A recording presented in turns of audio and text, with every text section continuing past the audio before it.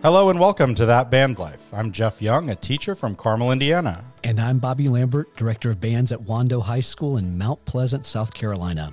That Band Life, a podcast about making our careers as music educators more fulfilling so we can be happier, healthier, more productive, and more creative. Before we begin, I'd like to tell you about the Dynamic Marching Shop. This podcast is coming to you ad-free. One way you can support us is by visiting our website, dynamicmarching.com, and sign up for all or some of our awesome courses and instructional videos. You can also purchase products through our store at some of the most discounted prices on the web, on things like shoes, rifles, podiums, megavoxes, and flagpoles. I know that many times you continue to order your products from the same people every year, but if you look at our prices, you may change your mind. We even offer deeper discounts on large orders. Please give us a chance to win your business.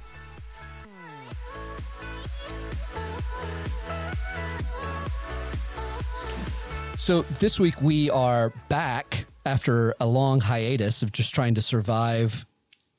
Can we say post-COVID now? I guess it's a little too early to say post-COVID. Is it? Okay. Mid to late. Exactly. The penultimate time of COVID. But we're really excited to be back. And when we came back, we started talking about what do we want to do? And Jeff made the statement a couple of days ago of, I love doing our podcasts, but I especially love it when we bring people on that can really energize and reinvigorate our love for what we do. And we thought Cam Stasa came to mind almost immediately as to who that needs to be. So if you don't know who Camilla Stasa is, better known as Cam Stasa, you must not have been in the band world for the past 30 years. So she was actually marched at the very first Summer National Championship in Whitewater, Wisconsin in 1976. And then she was drum major when she marched again in Summer Nationals in 1979, which is just a great, like I've actually seen videos from the bands then with Bob Buckner's band, of course. And, you know, you almost think, well, it's 1979. How good could they have been? They were really good. Holy cow, those kids could play. I mean, it was just amazing. And the color guard, those rifle kids, man, just some intense students. So I can only imagine what it was like to be a drum major at that time. And then actually started as Bands of America summer camp color guard clinician and fall championship adjudicator in the 1980s. Joined the staff of Bands of America, at 1989 as director of operations. So basically the person that makes all that craziness go. Then in 2010, she left to go and be the associate director of admissions at Vandercook College of Music in Chicago, only to return as director of participant relations a little bit later. Bobby, you went there, right? Well, actually, I taught at Vandercook. Mm-hmm. I taught three years as the marching band techniques class, and then taught several summer sessions there. So Cam and I sometimes it would be a couple of others that would kind of pile up into her office or someone else's and to Stacy's office and just kind of chew the fat for a little while. Sure. And so that was a really cool time to get to know Cam a little bit better. I think that if you've ever been to an event, and especially if you've ever had a problem, Cam is the one who can fix it.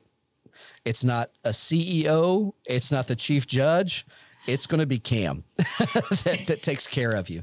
So we want to, welcome to the show, Cam. We're so excited that you're here. And we want to kind of just talk about what it's been like to be a lifelong Bands of America person, really.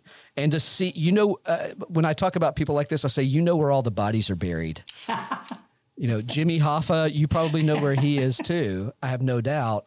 But we also want to kind of apply it to bands and band directors that are right now and learn from some of the mistakes that you've seen band directors do over the years. And, if my band's never come to a BOA event ever, how do we do that? And how painless is that? So let's start at the beginning. Tell us about Cam. His questions are always multi-parted. It's hard to follow. And I love that. So we might have to back. I'll come back. I'm just giving her an over. I was doing this for the listeners, but apparently we don't care about them, do we, Jeff? He's basically telling me you're talking too much, and so I'll shut up now. Cam, thanks for being here. Tell us about being a band person and coming to some of the first BOA events? To this very day, I cannot thank my high school band director enough. What was his name? His name is Jim King. And fun fact, Jim King, who was the band director at Chesaning High School, and I am also very grateful that my parents sent my brother and I to Chesaning High School because I had older siblings, and at the time we were right on the edge of two communities. But my older siblings went to Owasso, and they went to a Catholic school at the time, and then the school closed. Mom and Dad did not send us to Owasso High School, which granted, they had a music program, but not what I was going to get at Chesaning. And I have no reason to believe that Mom and Dad would have thought, oh my gosh, we have to go Chesaning. But thankfully we did.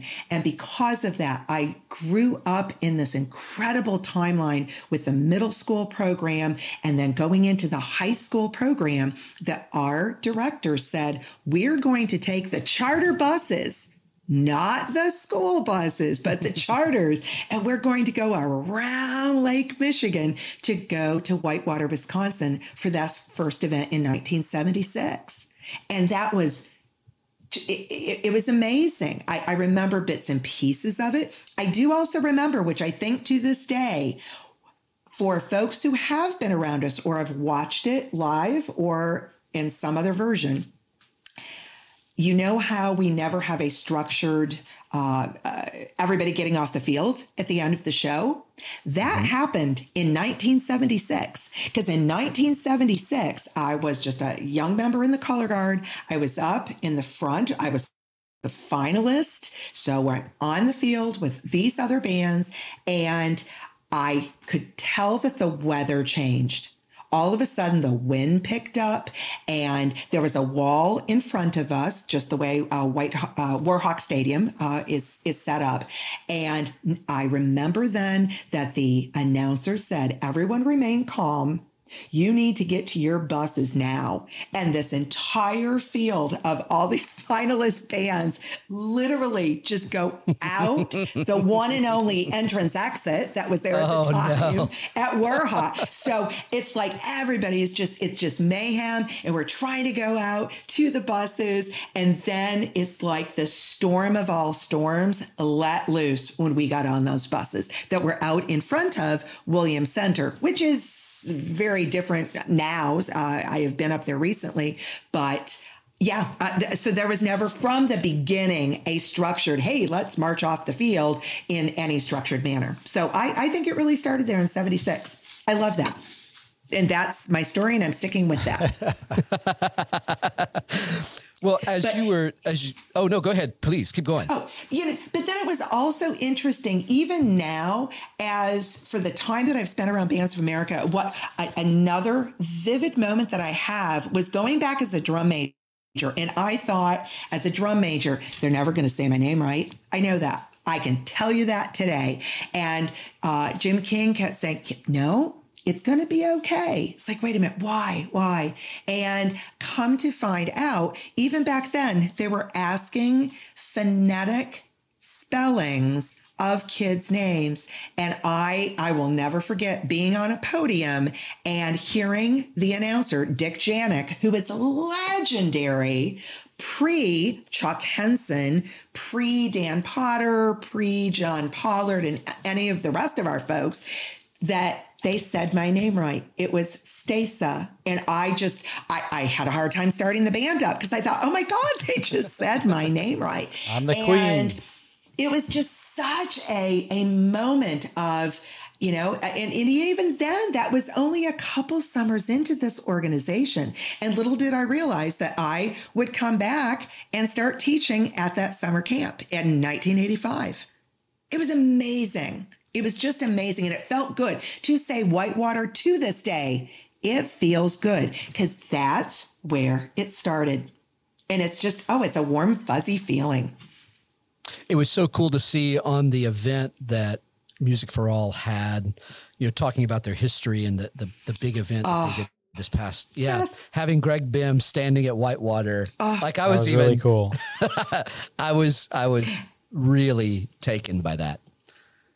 And I will give a shout out here to my colleague, James Stevens. Here we were in the pandemic, and James Stevens called me and said, Cam, we need to make a trip up to Whitewater. And I was like, James, we're in a pandemic. I have not left my house.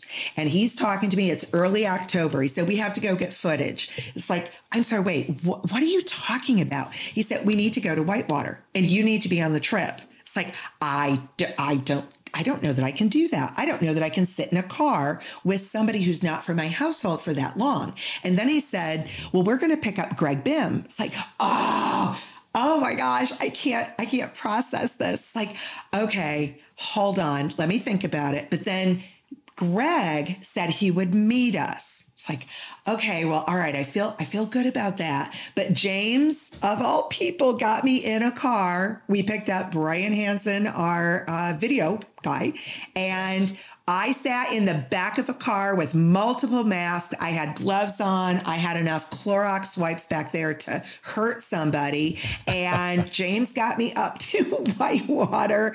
And we got out of that car and we were all like kids in a candy shop. It was magical inside that stadium. And it was just crazy because I hadn't been there in years, but we also couldn't talk about it. So Greg couldn't say anything on social media. I couldn't say anything, and nor could James, because we wanted to come out during the live pledge event. So we were taking all these photos, and I sat on those photos until that evening in November when we did the live pledge event. It's like, oh my gosh, look where I was back in October. So it's just such part of history. And even if you're a drum corps person or a band person, that stadium it's legendary. And people remember that. And that's what I like about this activity. I like the rich history that comes from it. There are still some band directors that I have talked to for 30 years that are still teaching, but there's not a lot of them because they've been retiring over the years. And so it's this beautiful blend now of the directors who I've worked with for years. I have gone through the birth of their children. I have gone through, anything from their marriage, the years of marriage, if they had a divorce, wherever they were in the process of life. I know these people because I find them fascinating. They are good people in their heart. They are working with children all the time. And okay, they're going to make them play their instrument better or do their flag better, but they're making them, in my opinion, good human beings. The majority of those kids are not going to go out and be in music education or be a performer, but they're going to go out in life and take all of these great skills that we've all heard, the kids who've got better ACT and SAT scores and all of these wonderful things that students learn, working together, all of these skills that they can take on into their life, no matter what their profession is. I find that fascinating that I then get to chat with these people who are the directors and have now made that a career in talking to these directors to say, come and get your kids involved because I love what you are doing. And purely by the grace of God, I'm not a band director. I think I would have made a great band director, but I wasn't a band director. I taught color guard for years. Oh my gosh. I taught color guard right out of high school, taught for years, but nobody put the seed in my head that I could be a band director. So I had the perfect trifecta that the band director, while he knew, Jim King knew I loved and lived for band, but he never said, do you know that you could do this as a job? Do you know that this could be your profession? He never said those words, so it didn't go in my head. My counselors in high school. Yeah. I was just going to ask, how many female band directors did you know growing up? That'd probably have to be 0. Yeah, I would imagine at would that probably time, have to most be 0. especially. Unless you're talking about elementary school music teachers, Well, which right. was almost all women. Right. Right. Yeah.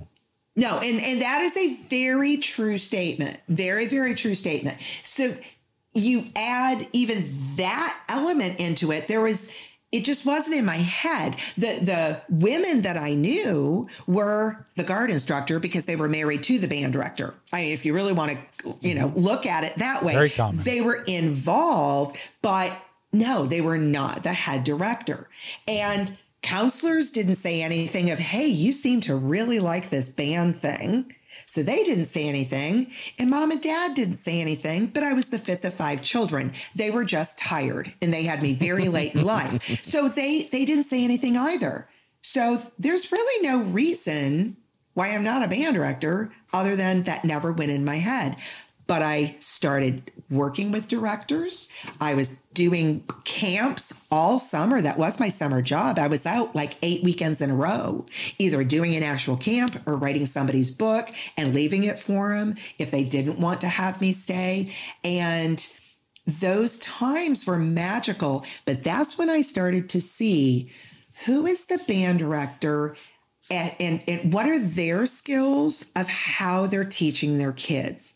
Because I learned then very, very early on that when drill writers, for instance, were not giving them drill in time, the trickle down that came from that and the havoc, the pressure that put onto directors, music writers, as more folks got into, not doing basically a stock chart type thing, but they were hiring folks to do their music.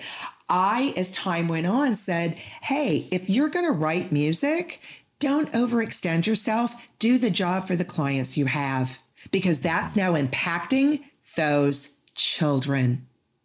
And I think that's just been there in my head so long that by the time Scott McCormick asked me to come work at the office, that I had been talking to band directors for years. And as I got to the office, I was one of 5 staff members, five of us, count us. In 1989, there were 5 of us. And the Concert Band Festival was not yet developed. Summer camp was big, and we only had like 4 regionals and 1 Grand Nationals. And Grand Nationals was big at like 60. So it was a different time, but for 5 of us, we were hopping. And we were told, get band directors into the show. Get band directors to send their kids to camp. It's like, well, I can talk to band directors. Scott, you can pull up the phone bills to see what I do during my day because I was on the phone all day. And then the good little employee, I took my little notepads home at night and wrote on Bands of America stationery. I wrote a little thank you note. Thank you for your time on the phone today. In this packet, I have enclosed the camp applications that you and I talked about. I also included the fall registration application just so that you've got it. So if that kind of works out for you, or let's keep talking about it. And then I would gather all of my handwritten notes. I'd go into the office the next day and do my own little mailing and gather all of the brochures and put the label on and all of those things and got it in the mail and did it all over again. Because we didn't have the internet. We didn't have email. We didn't have online registration. But whether it was back then or today, a lot of people, their first touch experience with Music for All is you. Yeah. Yeah. And that's really, I mean, my first experience with you is walking up to a table in the middle of some giant parking lot, some maybe Louisville or somewhere, where it's just like, you're just at a table, here's the packet, and it was like, you're the first person that everybody sees when they're at a show. At Midwest, you're the person that people walk up to and they're like, hey, when is the Louisville Regional this year? When is the San Antonio Regional? And then, well, that must be so cool just to be that first touch person, because it's positively life-changing. That's the whole idea of Music for All, and you are that. And you just add the number of years that I did that. And gosh, Bobby, as you were saying that, that yes, I can fix so many things. Yes, that myth is out there. I cannot fix weather. Okay. For anybody who has ever thought between summer camp or fall that I can fix weather, I cannot fix weather. I will acknowledge that. I cannot fix parking tickets at summer camp, because some folks think I can do that and I can't. So those are two things I really can't fix. I can't fix a pandemic, even though I would have liked to have tried that here in this last year.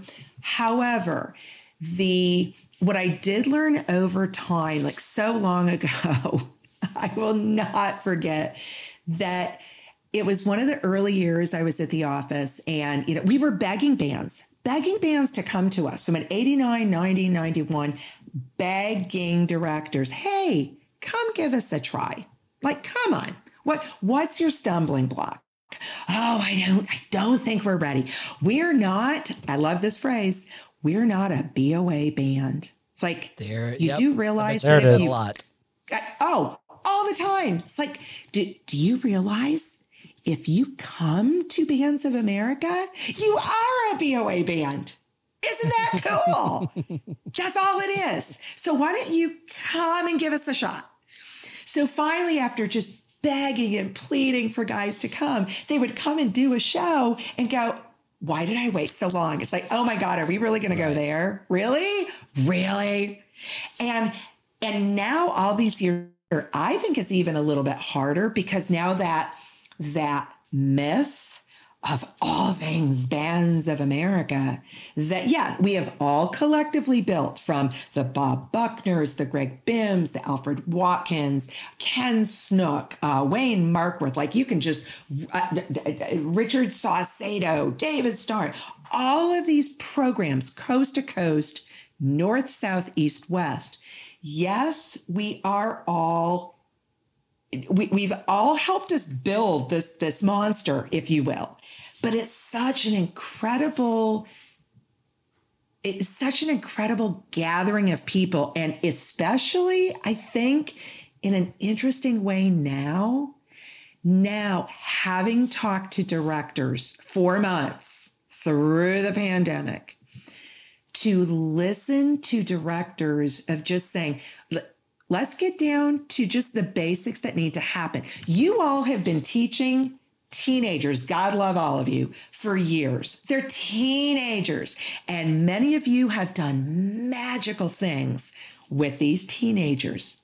And now, one pandemic later, you have helped them become hopefully a stronger, more confident teenager, because this is something that is going to be part of their existence forever. They were in a time of a pandemic, and it has not been simple. And so many people have been making things up. We're making things up. We've had parents who've called in and said, oh my gosh, what's going to happen at a stadium this fall of XYZ show? Okay, ma'am, thank you so much for thinking that I had that answer. I don't know. I'm still in my house working. I don't have that answer, but we're all going to try to get there together, because that's what we're all doing right now. And isn't it interesting?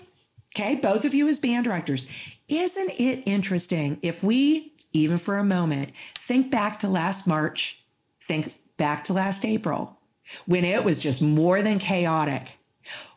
People, in my opinion, were going to music. Like, come on, we had every Disney sing-along available on TV. The concerts that folks were like, hey, man, we can't do a big concert, but we can do an acoustic here from my backyard, from the fire pit out in the back. That all the stars that were doing all of these musical moments, and churches, if they were able to, do something through bells or what have you, music was that element of salve on our souls And then it also made me think, if music education goes away, this doesn't just happen. People need to teach music.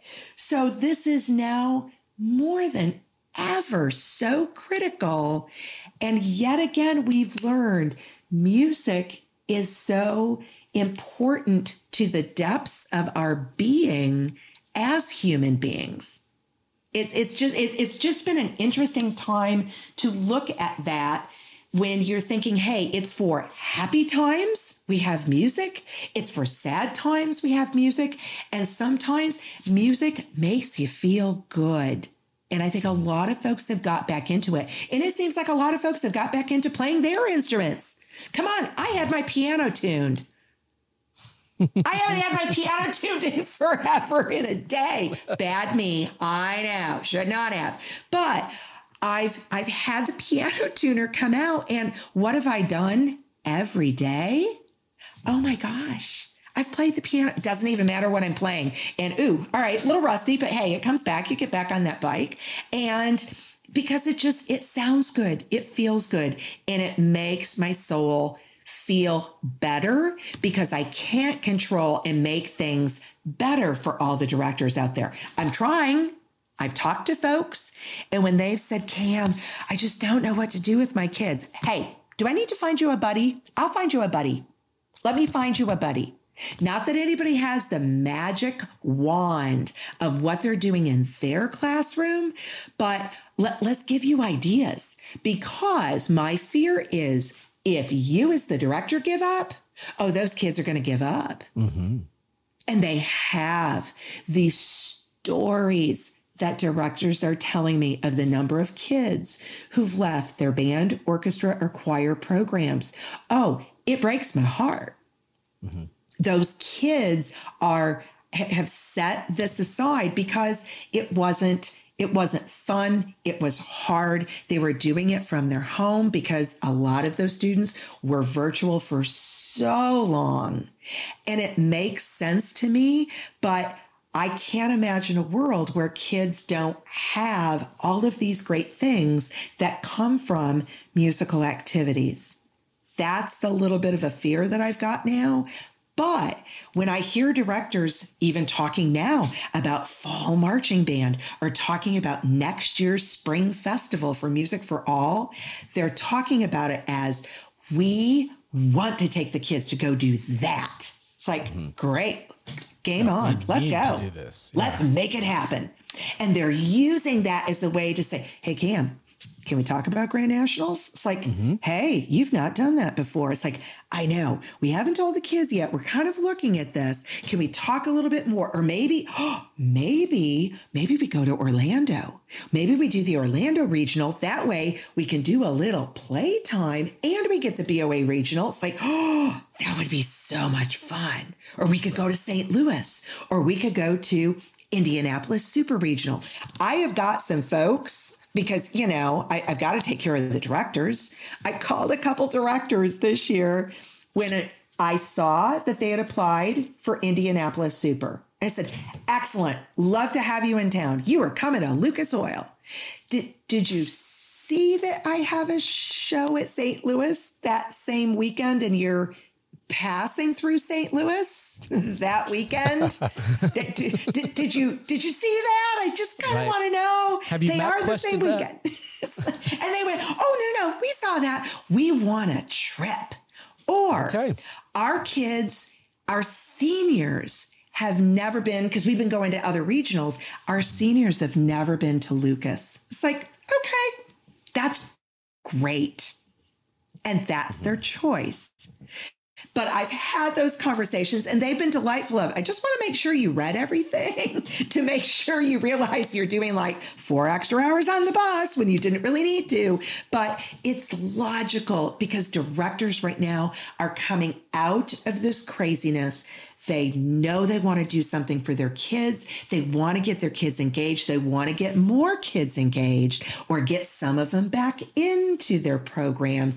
And that is the most energizing thing that I can possibly have right now. I want to see the kids, because the directors are ready for it. I'm ready for it too. I think the kids are too. I know have to be. We've actually done They a have to few. be. We've done a few. We've done a couple of marching band events, and then this past Friday we did a pizza and prep. We Yes. feed the kids pizza, and we help Love them it. with their concert auditions with our kids. And we had several freshmen sign up for it, but we had more of our high school kids sign up to just be there and be part of it. And that was really heartening to see. So I think the kids are. What was great is we had an event 2 weeks ago, and we saw that, okay, everything went all right. No, there wasn't a great plague of anything that came down on us. And okay, so we're still being careful. Don't get me wrong. Absolutely. But at the same time, I think that there is a little bit of what's great is I think that there's a different view of music, especially I can speak to the band world. There's a different view of the value of performance. And the value, but also the value of just being together. Like that's very much so. That's pretty huge. That kind of leads me into this next thing that was there about, the BOA, Music for All, has been really a platform for a lot of different people to experience national and international things, from when the band went to Japan in the 90s to, the Honor Band of America and the Tournament of Roses Honor Band. So it's very much about letting people see things from a different perspective. You have been a woman in the profession for quite a bit of time. Can you speak to that a little bit? And then can you maybe speak to young women right now? And what are some of the challenges maybe that you faced as you were going through that? Ooh, the even when I first got here to Bands of America at that time, when I got into the office and Scott hired me, it was interesting from the perspective of, I had my colleague, Debbie Lafferty, was with me, and she had been there about 3 years ahead of my arrival. And we just kept thinking, we need to just push forward. We didn't think a lot in terms of perspective of male, female at that time. However, as we continue to build Bands of America just up, because we were growing. We were just constantly growing. And, with the honor ensembles that we had, to give the kids the opportunity to do international, because we did a trip to Europe in 97 and then the 99 trip to Japan, to see any child, to give them an opportunity to be under our umbrella of a name and to have this experience. And there's other experiences that are out there, but I really believe that as we built the name Bands of America, there was this connection that just came with who we were, that it was wholesome, you were going to get quality, and you were going to get an experience, no matter what it was, summer camp, a fall marching band event, one of these tours, or then ultimately marching in the Tournament of Roses parade. It would be what we have always termed that positively life-changing event. Love those things. I just think that has just been such an inherent part of how the organization grew. I also think, even going back to a Whitewater element, this entire organization started at that event in Whitewater on this really small campus. And if I can go there for just a moment, I have felt for many, many, many years, when you got on the campus of Whitewater back in those early days, it was so isolated, and we could just do the good things that came of doing a camp.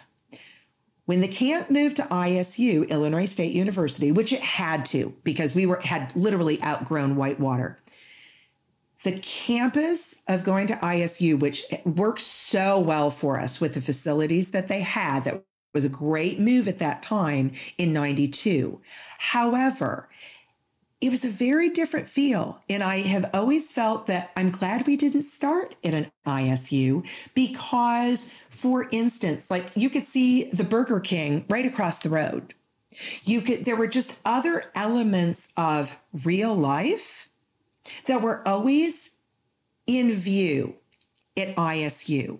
And it just had a different feel that when you were at Whitewater, number one, Whitewater is just a really small town that once you got onto campus, you just kind of stayed on campus. You didn't see anything else. You didn't see the McDonald's that was down the street. You didn't see the Taco John's that was just down the street, because it was just so isolated. And I think that isolation, if you will, allowed the clinicians who were all in the dorms to hang out and get to know each other. And that foundation, I to this day really believe, created where and how we have grown over the years. This could have been very different, in my opinion, if we would have started on a different campus. So now as we move forward over time, it is interesting. Any job I ever had, when I first got to Bands of America, when I was at a show, I was doing band check-in, I'm doing things, I'm talking to directors. There was a time, oh my gosh, I don't remember what band it was, but I was lining up bands for finale in Toledo, Ohio. That part I very much remember. In Toledo, Ohio. I was trying to get directors in the right order so we can come in and do the finale, because that's always been our thing. And I was moving directors and told staff, like, here's this wad of staff members, like, folks, you have got to get out of the way, because if you don't, I am moving children. You're going to get run over. So can you please shift over to the side? And I remember I had just made a really loud statement because, hey, the old drum major side comes back out all the time. And I told all these folks to move out of the way, and they were all the adults. And I remember this little drum major who was so close to me, she turned to her friend and she said, I want to be just like her someday. And it just, oh my God, it was so funny. And I remember turning back to her and said, you should see me when I walk through an airport and I need to get from one gate to another. I can move people pretty quickly. She just thought that was the funniest thing possible. So I've just always done my thing. But Texas, like if we go to Texas here for a hot second, which Texas is a huge state with Bands of America. We have a lot of bands down there. We currently have 8 shows, count them, 8 in the state. Wow. And it's just a state in and of itself. I have worked very hard on that state. And I say that from the perspective is I started going down to their conventions back in 1991. People didn't talk to me. The directors would not come up and talk to me. I was a girl. And I was down in Texas. And I thought, what is happening? And folks would come up to the booth and they would go straight to Scott McCormick, who was right there next to me, and they would start talking to him. And I thought, okay. All right. That's fine. They know Scott. Scott's been here. They know Scott. They want to say hi to him. But then as time went on, because I was going to Texas twice a year, TMEA and TBA, folks would come up to the booth and say, hey, Scott, I need to know, is there room in this show or what time am I on? And Scott would go, you're going to need to speak with Cam. That's a Cam question. Wait, what? Yep. And then they would say, oh, you're Cam. Okay, you're Cam. Like, yes. Would you like to talk about this? I've got all that information. So then they would talk to me. So I started to get those guys to understand Scott doesn't have those details. You can say hi to him. He didn't have the detail. I did. So I tried so hard to just continue working with those guys. And even as time went on, okay, sure, I knew how to play the game. I made this up, but I was blown away the first time I saw that there were band directors that were coming to Texas Bandmasters, and they, in summer, they bring their family. Okay, I was not prepared for that. I was not prepared for the little 2 or 3 year old tugging on the shorts of dad saying, "Daddy, daddy, daddy." And I'm trying to talk to dad in the booth. I had never been in a conference like that. So I thought, okay, we were still showing videos in our booth back at that time. So it got to a point, I would go and buy all of these boxes of animal crackers, the ones with the little handle that looks like it's a little circus cage, the little box. Those are pretty tasty. I will have some for you the next time I see you, Jeff Young. Oh my gosh.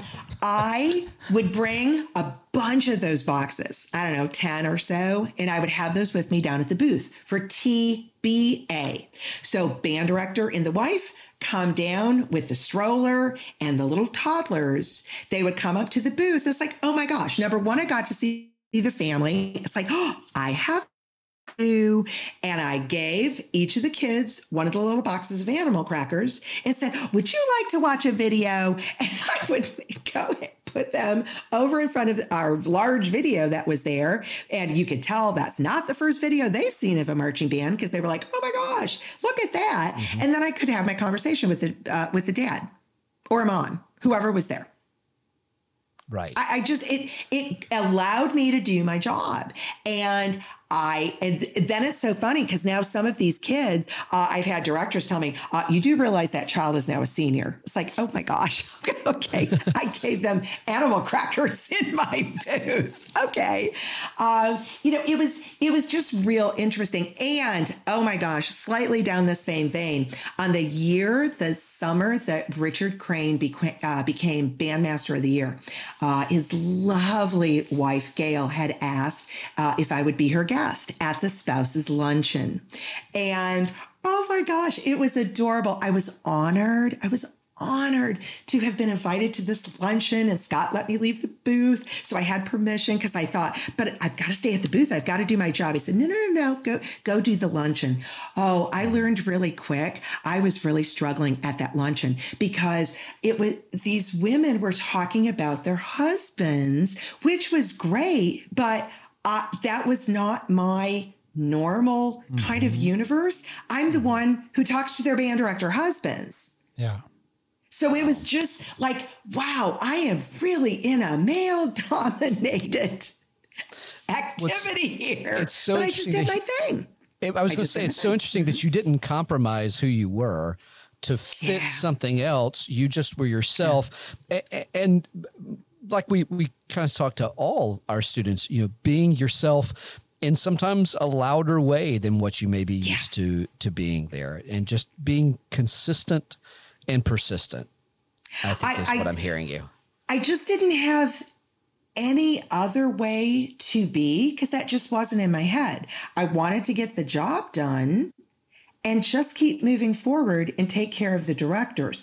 I never had it in my head of, oh, wait a minute, I'm a girl.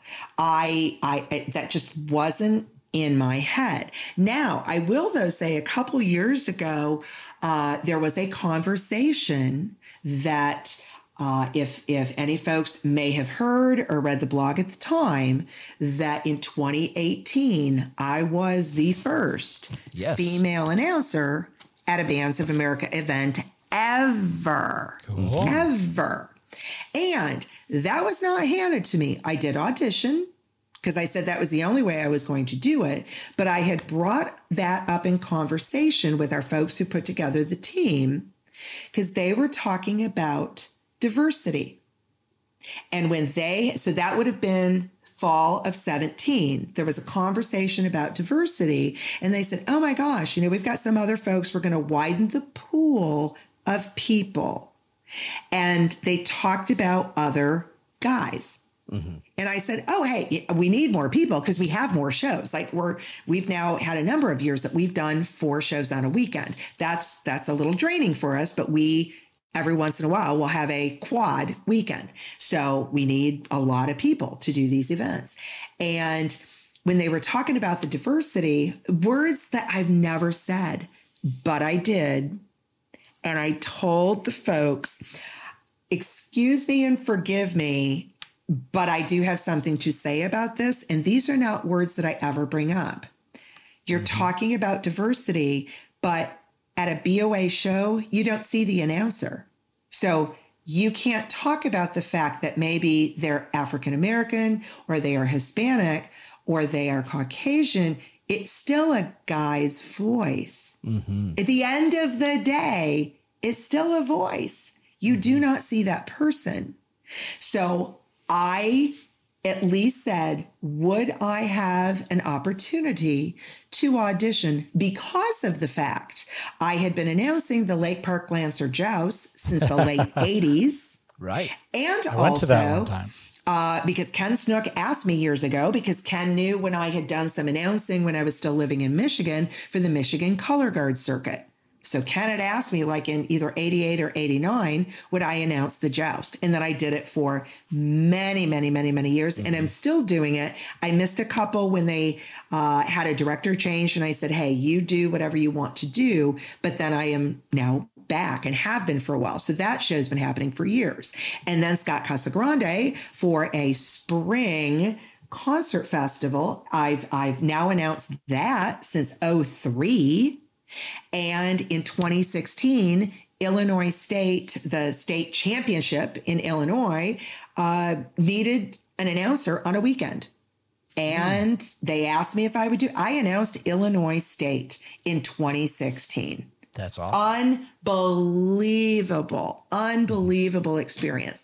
That was also the night that I was able to say and got the words out before it hit everybody's cell phone. That evening, I was able to say that the Cubs were going to the World Series. Yes. Mind blown. I got the words out right before that happened. But I auditioned and ended up announcing the first time in 2018. And we didn't realize it was going to be a big deal, but Deb made a post about it of just saying, oh my gosh, we're making history this weekend at the Delaware show.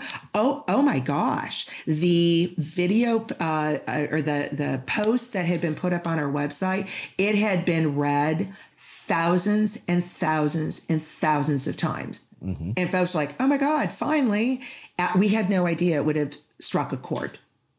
And I said, I didn't do it for that reason. I didn't do it because I think I can. I was challenging my own department. Let's try some other jobs this fall. And I wanted to be an announcer. And Maddie Fitzgerald from my department wanted to learn a little bit more because she's very tech driven. She got up into the press box. Loved it. Jess Gelming, who's also in my department, did more work with events. We challenged all of us to do something a little bit different than just band check-in. Yeah. And it made all of us grow. And I wasn't doing it because, I've just never been one to say, I'm female, I need to do this. Those are just, those words do not come out of my mouth. I just say, I'm Cam, and I want to do that. And I do it. So obviously, as a staff, you guys have grown over the last decades. Yeah. As a corporation or as a nonprofit, you guys have grown. What have you seen?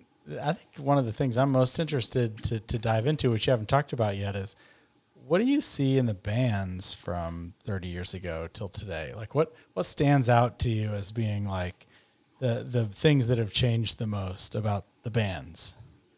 And maybe what also has stayed the same. I'm going to start with the stay the same part. Okay. At least to start with.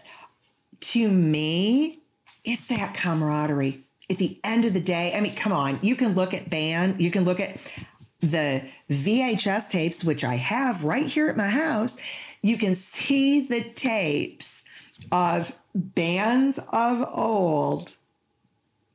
And yes, we've watched the activity grow from both drum corps and band, and it's amazing stuff. What kids are doing and have been doing for a number of years. Absolutely amazing stuff.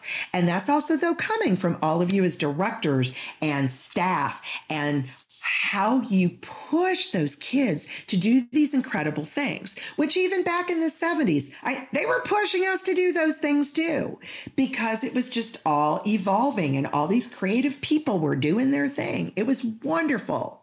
At the end of the day, it was working on something together. The highs and lows, like, come on, you still remember that rehearsal when the sprinklers went off in the middle of it because you're out someplace and somebody forgot to tell you that the sprinklers come on automatically, or the rainstorm that comes out of nowhere, or when you all had to run into the gym to do a standstill because the outdoor contest got just destroyed due to weather. You remember the goods and the bads, but it's just an inherent part of a young, impressionable teenager's life, because there's so many friends of mine now that say, oh, I remember being in the band. I remember the band trips. And come on, at the 10-year reunion, the 20-year reunion, like, folks weren't talking about, gosh, I remember history class. I remember chemistry class. They remember the trips. They remember those musical entities that I still believe today kids are going to go off and do these other experiences in life as they grow and do college and start families and all of those things. I think inherently it's an incredible activity that builds memorable experiences, and that touches us as humans. And folks are not going to forget that. And especially now after a pandemic, because none of this was our choice to have had so much taken away from us this last year. The world and the universe said, man, you're not going to do that. There's going to be a reset on life. And we all had to deal with it. And some folks are still coming out of it. We've got folks in the country ahead of it more than others. I've just had some band directors who saw their children for the first time March 29. I mean, I'm still dealing with this. I'm talking to directors in a given day of, wait a minute, you've been in for a short period of time. You've never missed a day of school since, last August. Everybody is in their own book of how they've done the pandemic. And now it feels like, okay, here we are going into the fall of 2021. I need kids. I want kids in my heart, in my soul right now. I want to see kids doing kid things. Yeah, all right, we're going to compete this fall because that's just what we do. It is competitive. I want kids to be kids. I want the most traumatic thing for a child to be dealing with this fall is, am I going to get asked to go to homecoming? Yeah. Like, I don't want it to be a mask and social distancing and what can we do or can't do? Kids have come so far. I want kids to be kids and love this activity. And whether that's show choir or choir, band, chamber orchestra, a string orchestra, marching band, just watching kids say, okay, tell us what we need to do. We need to wear the mask. Okay, great. Let's go. Like, kids have seemed so resilient, God love them, that I'm kind of energized of the kids who have stuck with life, who have somehow, by the grace of God, got through this last year, whether it's from those of you as teachers, those of you as directors, who have helped them through this craziness and help them in ways that probably you don't even know yet and might not ever know for years. But I have felt that for so long with directors. You all have amazing opportunities to mold this child in life. Boy, you've really all stepped up to that this year. And now for all of us to get out and do things this fall, and even some directors have said, oh, Cam, we might not be able to do BOA this fall. Hey, are you going to do something this fall? Are you going to do your local shows? Well, yeah, it's budget stuff and we need to stay local. You know what? Great. Get those kids going. Local is great. hey, I would love to have you at our show. And hey, I've got room. If it changes, let me know. I would love to have you at our celebratory show. But hey, if it's not meant to be, no need to push. There's no stress. We've all had enough stress to last us, most of us for the rest of our lifetime. We don't need that stress. Let's get back to what we love to do, make music, compete, don't compete, whatever it is you want, but let kids have those experiences and those opportunities, which will help them. It will help all of us get back into these wonderful musical, heart emoting elements of life. And then I think the world's going to be okay. And hey, if you stay close to home because that's best for you right now, that makes me happy. You're doing something.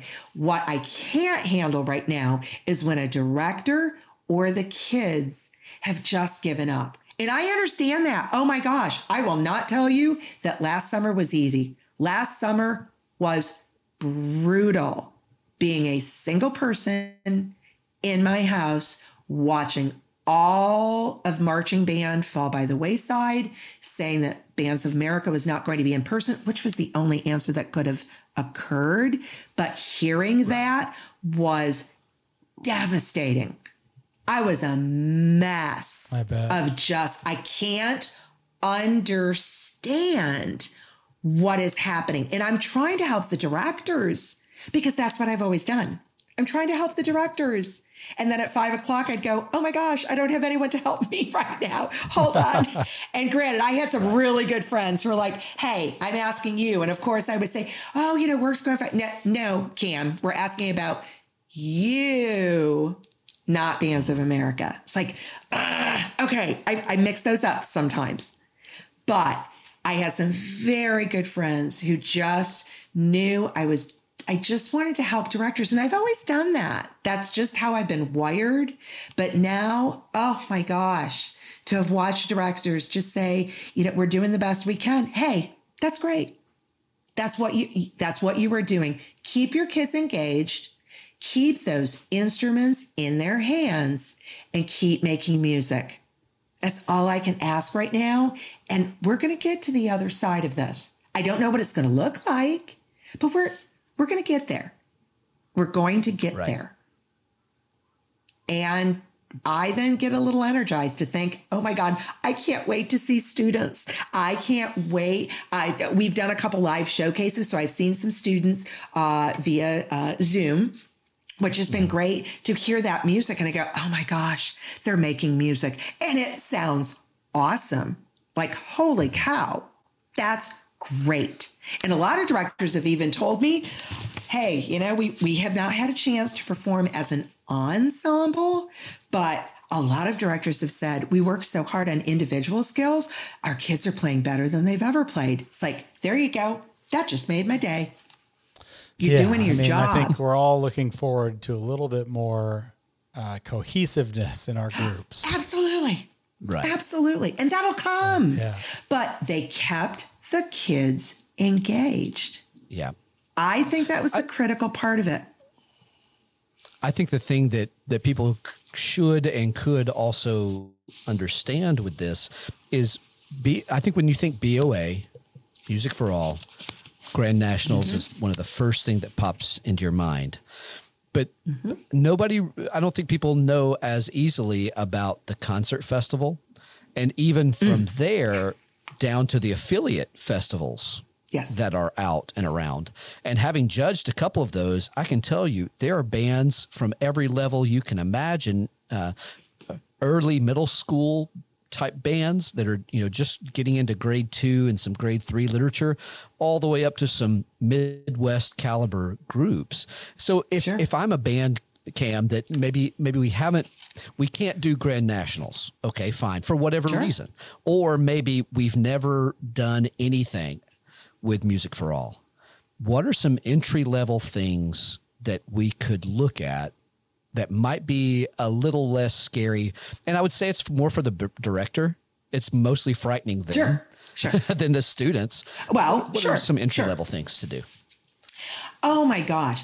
And funny that you phrase it kind of as you just laid that out there, because this fits with back years ago when we were yet showing videos at conferences such as the Midwest, where so many varied people would come up to the booth. And then we would continue to go to other state conferences. I got to a point of saying, I know we all like to watch that video. And again, that's when we were showing videos in a booth. But it clicked on me one day. I don't want to show that video in this booth. Why? Because when you see grand national bands, I'm sorry, I don't know that I could have been in a grand national band to see what kids are doing in today's universe. Those are incredible performances and demands on those children. That's not the average band, shall we say. That's an incredibly talented and a whole product of time that has been built by the staff and worked on with those kids.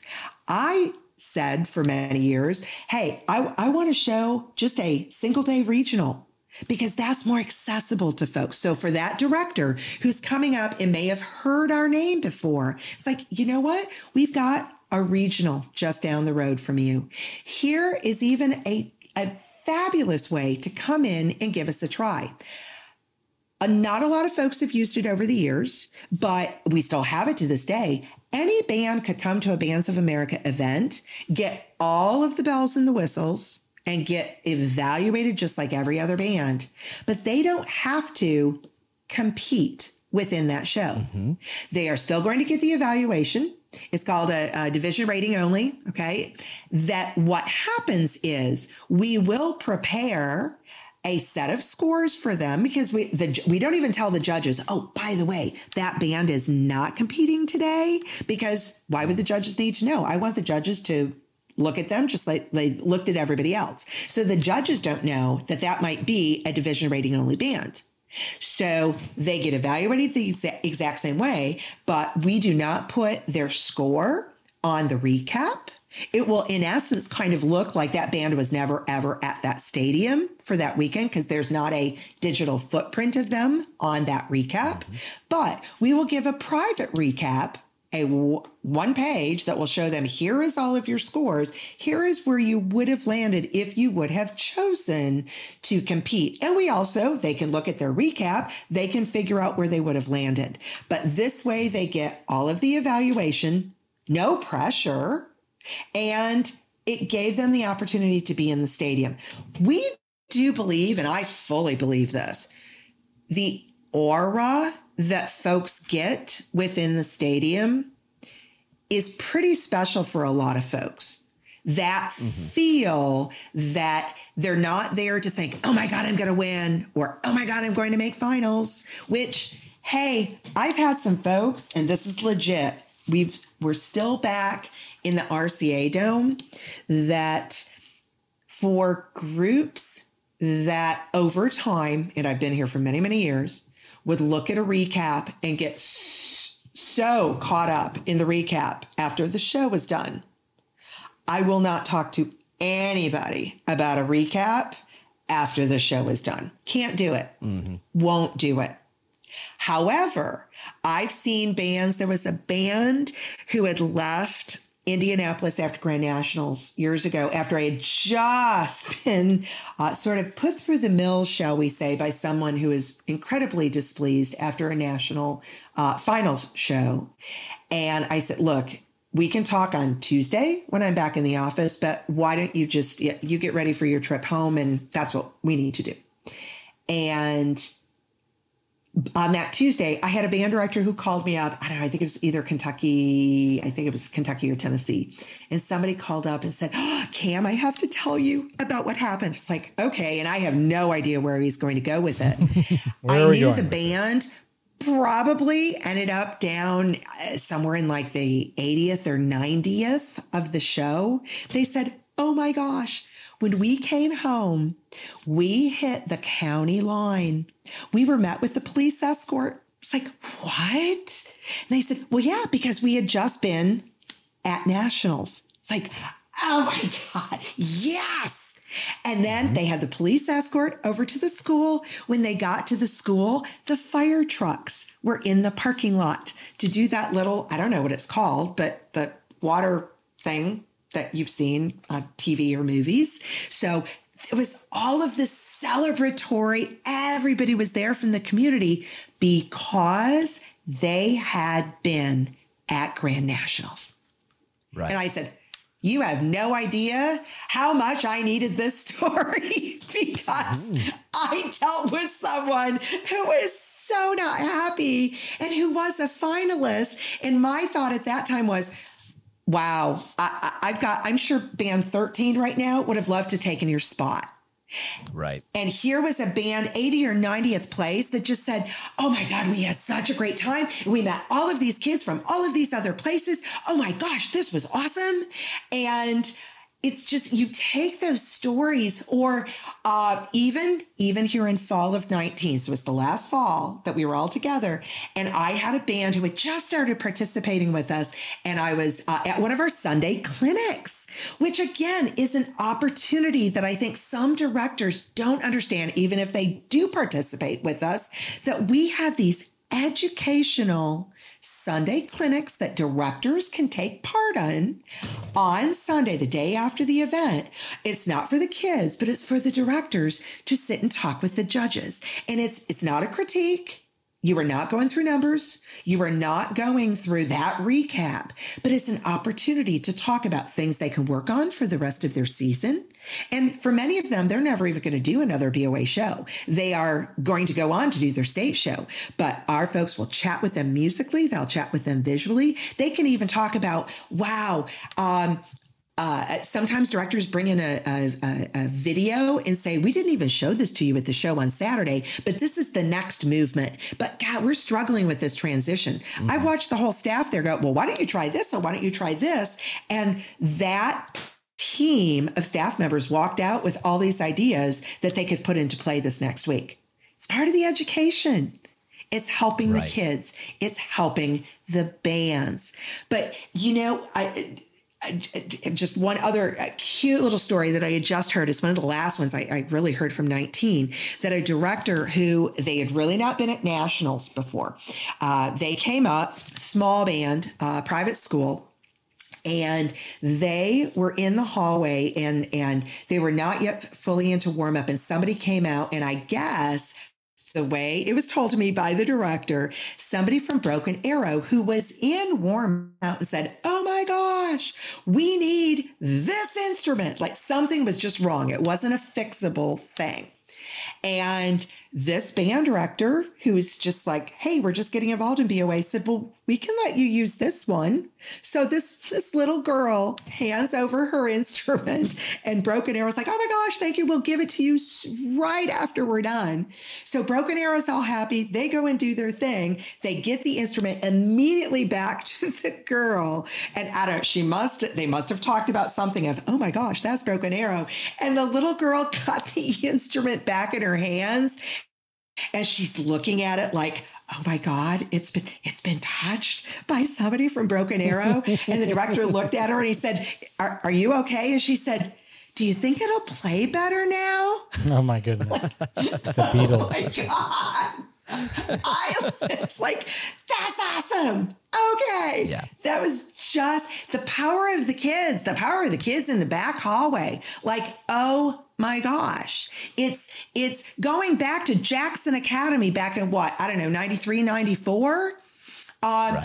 Bruce Carter said, hey, Cam, I want you to come and meet the kids in the band. So I met the kids in the band. Oh my gosh. They were shorter than I was. They were 7th and 8th graders. They were 7th and 8th graders. And I look at these kids, and Bruce is introducing me to them over in the airlock. We were still in the RCA Dome. And we already knew those kids had made the buzz on the stadium that weekend. Everybody was talking about them. Sure. And I met these kids, and they were the youngest. And they're going, oh my gosh, they don't even know what they're doing. They are doing what they had been taught to do. You put that uniform on, you put them out on the field and said, go, boom. They just turned into, well, this is what we have learned. This is what we do. And they knocked it out of the park. They had no idea what they were doing. And I love that transformation to say, you're teenagers and you're kids. And I love when I can see them in a back hallway and go, oh my gosh, you're really such a teenager right now. It's adorable. But it's like you put this uniform on, those kids can do anything. Anything. And I think it's probably what we've had all this time.